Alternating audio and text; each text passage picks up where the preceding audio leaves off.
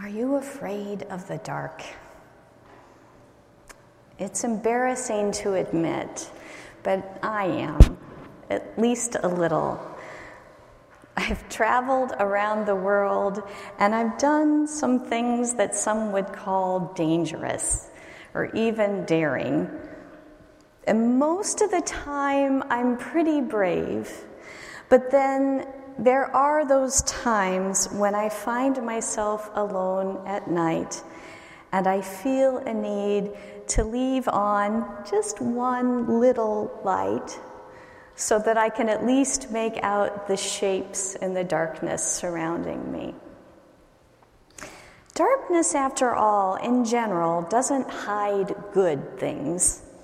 Good things are hidden in boxes covered with wrapping paper or bows, or hidden behind velvet curtains that someone pulls back with a great ta-da!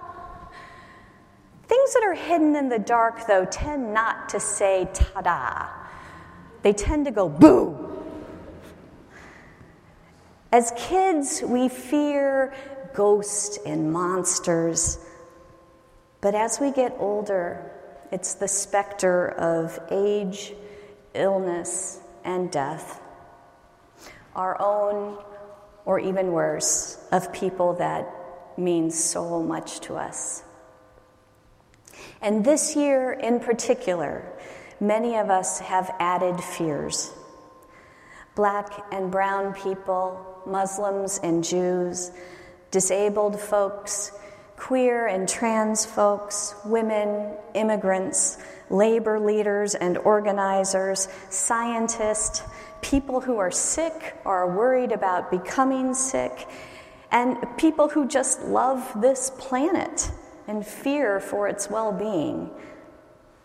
We find ourselves here in this dark and cold time, waiting out the last days of what for many of us was a terrible year, and dreading the coming of a new year that will usher in new struggles and maybe even some terrible losses.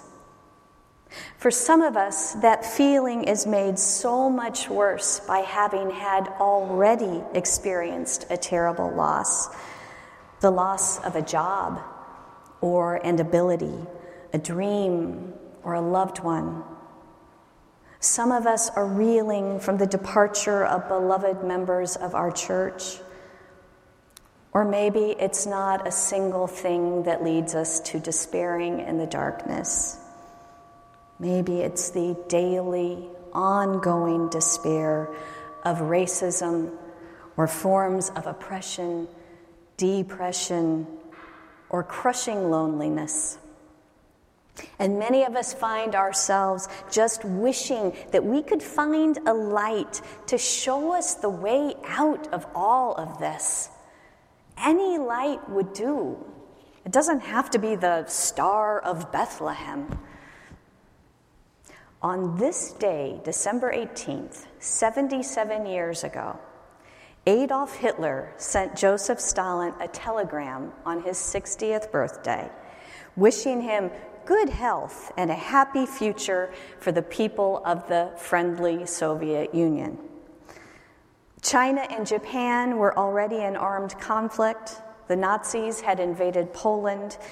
Polish Jews had been ordered to wear Star of David armbands. Britain, its dominion and colonies, had declared war on Germany, and the times were dark indeed. That Christmas in 1939, King George VI continued his father's tradition of making a special radio message to the British Empire. Now, as you might know, the king suffered from a significant speech impediment, but with the help of his speech therapist, he made it through the broadcast with barely a stammer. He began his speech by saying, "A new year is at hand. We cannot tell what it will bring. If it brings peace, how thankful we shall all be. If it brings us continued struggle, we shall remain undaunted." And after a few more words of gratitude and encouragement, he ended his message by reading some lines from a then largely unknown poem by an obscure poet. I said to the man who stood at the gate of the year, give me a light that I may tread safely into the unknown. And he replied, go out into the darkness and put your hand into the hand of God, and that shall be better than light and safer than a known way. Now, this idea that we will find God in the darkness is an old idea. Back in the 4th century of the Common Era, Gregory of Nyssa wrote that God lives in what he called the luminous darkness, or the divine, dazzling darkness. Gregory used the story of Moses as an example. Moses' understanding of God is sparked, literally, when he sees the light of the burning bush. That understanding is deepened when God speaks to Moses from out of a cloud, where vision is obscured but light persists. Now, according to Gregory, it's only when Moses climbs to the top of the mountain and is engulfed in total darkness that he actually sees God. Following in the tradition of Gregory, modern Orthodox Christian scholars have argued that darkness isn't emptiness, but the ultimate fullness. It is the effect of an excess of light. We find this idea of God in the darkness in the Hebrew scriptures as well. In the book of Psalms, chapter 139, verses 11 and 12, we find this. If I say, surely the darkness shall cover me, and the light around me become night, even the darkness is not dark to you. The night is as bright as the day, for darkness is as light for you. So, returning to the poem that King George VI read at the gate of that fateful year of 1940, we can understand why the king asked his listeners to tread boldly into the darkness, knowing that they would be met with the hand of God. But what if we don't actually believe in God? Or what if, at any rate, we don't believe in an interventionist God who is there in the shadows ready to help? What if we've already spent plenty of time in the shadows and never once found God waiting for us there? Can we, too, move boldly, even gladly, into that darkness? Because if not God, then what exactly waits for us there? Well, I would argue that what lives in the darkness, what offers us something better than light and safer than a known way, is other people. Think about it. Darkness is not emptiness. If anything, it is the effect of an excess of people. Broken-hearted people, oppressed people, terrified people, lonely people, depressed people. The darkness is fairly teeming with them, with us. There isn't just a single hand waiting there for us in the darkness, but a virtually infinite number of them. Now, the time in my life when I was most intimate with darkness was a little over 20 years ago, when I was going through a terrible divorce. At one point, during a especially cold and very dark winter, I found out that my husband of 7 years had been cheating on me for 4 of those years.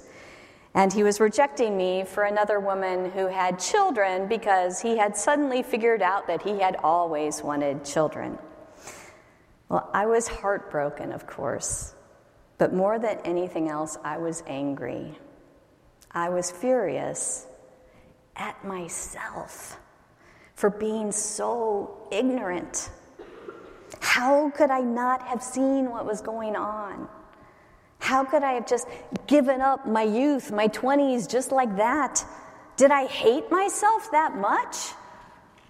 Oh, I hated myself that much. But here is where something comes into the picture that I still can't fully explain. Here is where grace enters. Because instead of retreating into my loneliness and despair, I decided to reach out to other people. I started calling people, many, many of them. I called my best friend from high school. I called friends from college. I called my fellow comparative literature graduate students who were really good at analyzing my situation, by the way. I called my little brother. I called people I had once worked with, librarians and waitresses and salespeople. Some of those people were a little surprised to hear from me. They didn't know what to say. But most miraculously understood that they didn't need to say anything. They just needed to be present for me. They just needed to remind me that I was still Diana Davies, and I was still loved, and I still had a reason, a good reason, to be on this planet. And I am here today, and I'm who I am today, largely because of them.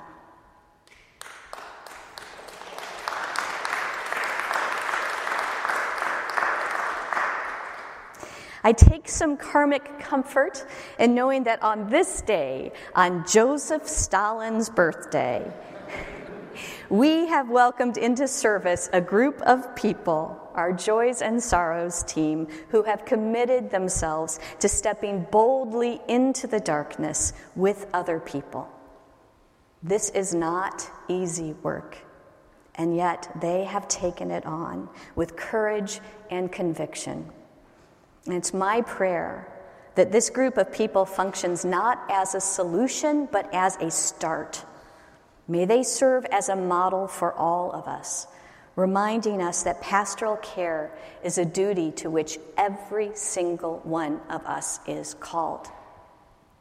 I'm also happy that on this day, the graduates of the Building Your Own Theology class delivered their credo statements, proving again through their words that this is a faith that encourages spiritual growth as well as a free and responsible search for truth and meaning.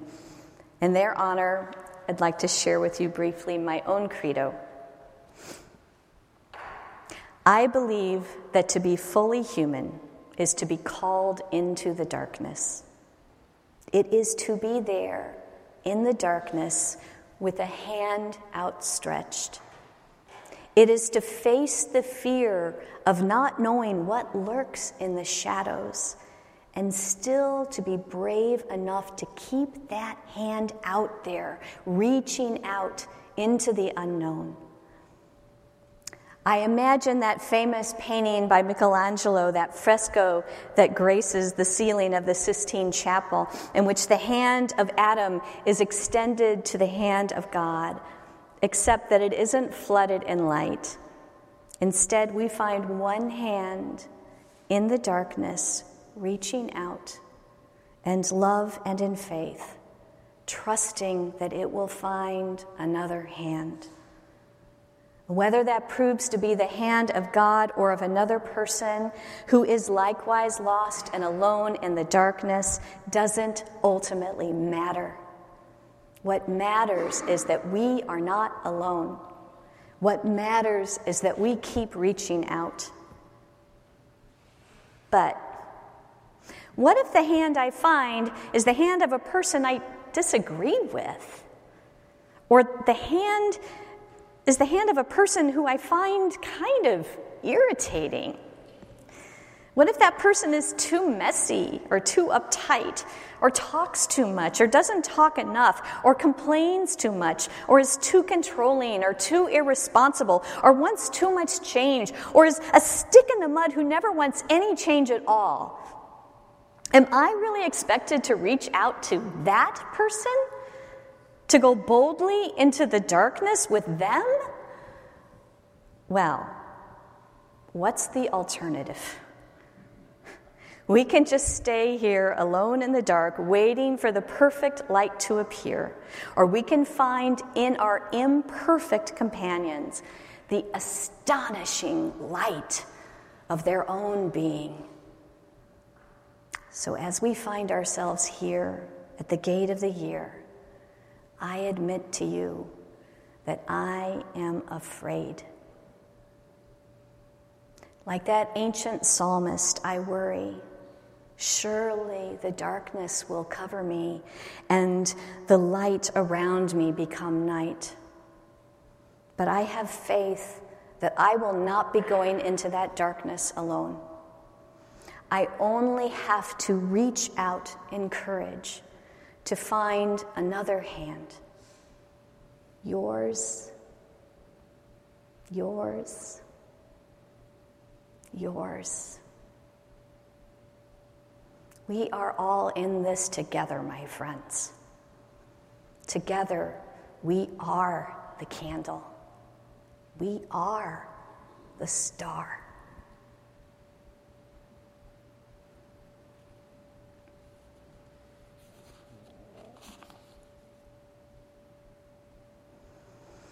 Let's just take a moment in silence.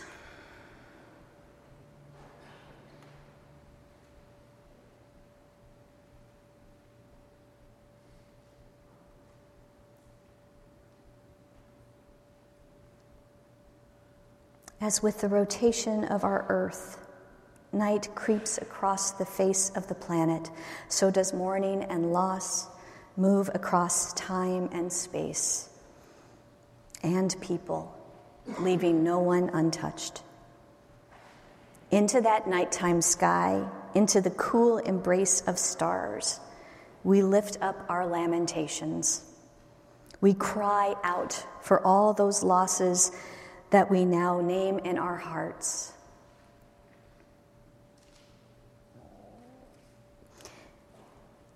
And in the stillness, a quiet voice answers back to us.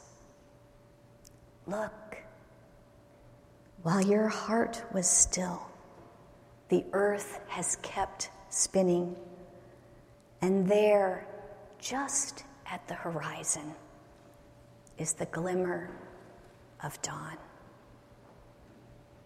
Amen, and blessed be.